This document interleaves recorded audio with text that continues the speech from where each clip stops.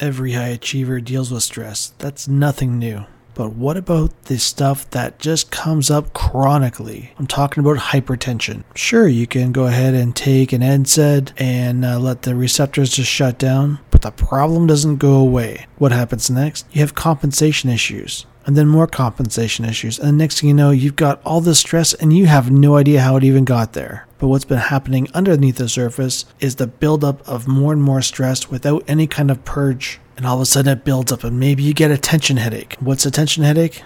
It's just a buildup of stress, emotions, psychological stress with nowhere to go but to get tighter and tighter. Even the veins in your head and neck start to pop out. People start to wonder, are you okay? And you're not. You can ignore it for only so long, and then all of a sudden it gets to you and you've got to totally shut down. No high achiever wants to shut down completely. Downregulate?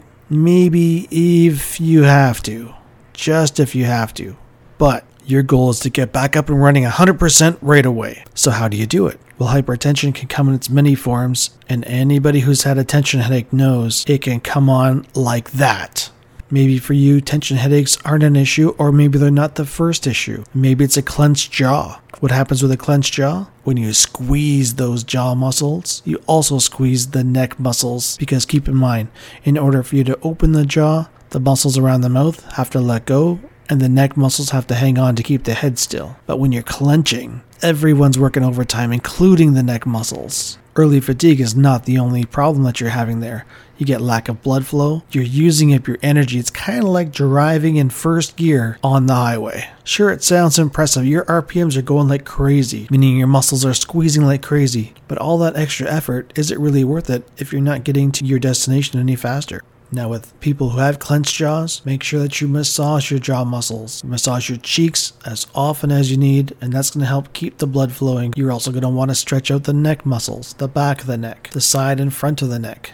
Stretch all 4 areas out to gain some extra blood flow in there.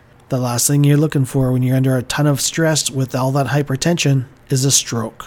And yes, a stroke could happen just like that. Another unfortunate byproduct of hypertension, low sex drive. That's right, that libido takes a nosedive when you're under hypertension. That means less blood flow, your nervous system is just so tired, and it's kind of like squeezing every muscle in your body 24/7. You're so tired that the mere thought of intimacy with your partner, not gonna happen. That means cortisol levels, which is your anti-stress hormone, they skyrocket. In order to do that, testosterone has to come down. And when your testosterone comes down, where do you think your libido is going to go?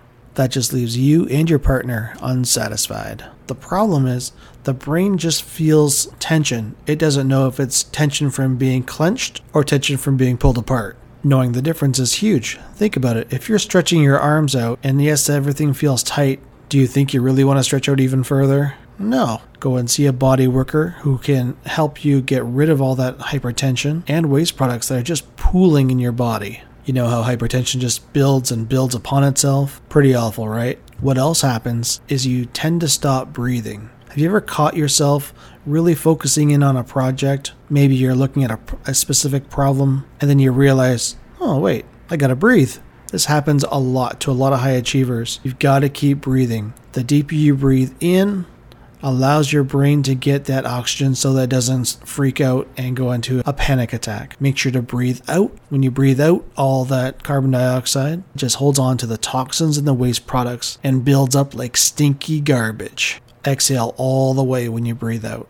One thing that you can do when you're under stress is do block breathing. Block breathing is basically you start with a number, let's say 5 seconds. You inhale for 5 seconds, hold the top for 5 seconds, breathe all the way out for 5 seconds, hold that for 5 seconds, and then repeat, breathing in again for 5 seconds. Try that for a few minutes. When you find yourself not breathing properly, you'll feel much better. Because of the lack of blood flow with hypertension, anxiety can build up. This is where a body worker can really help you out, especially if you have one that is really good at what they do. This could be a physiotherapist, massage therapist, a neurotherapist. Find somebody that you trust and go right away. If you really value what you do, the work you do, the people you help, then go and take care of this right away because your work suffers, which means other people suffer. High performers who worry a lot, they have an issue with insulin.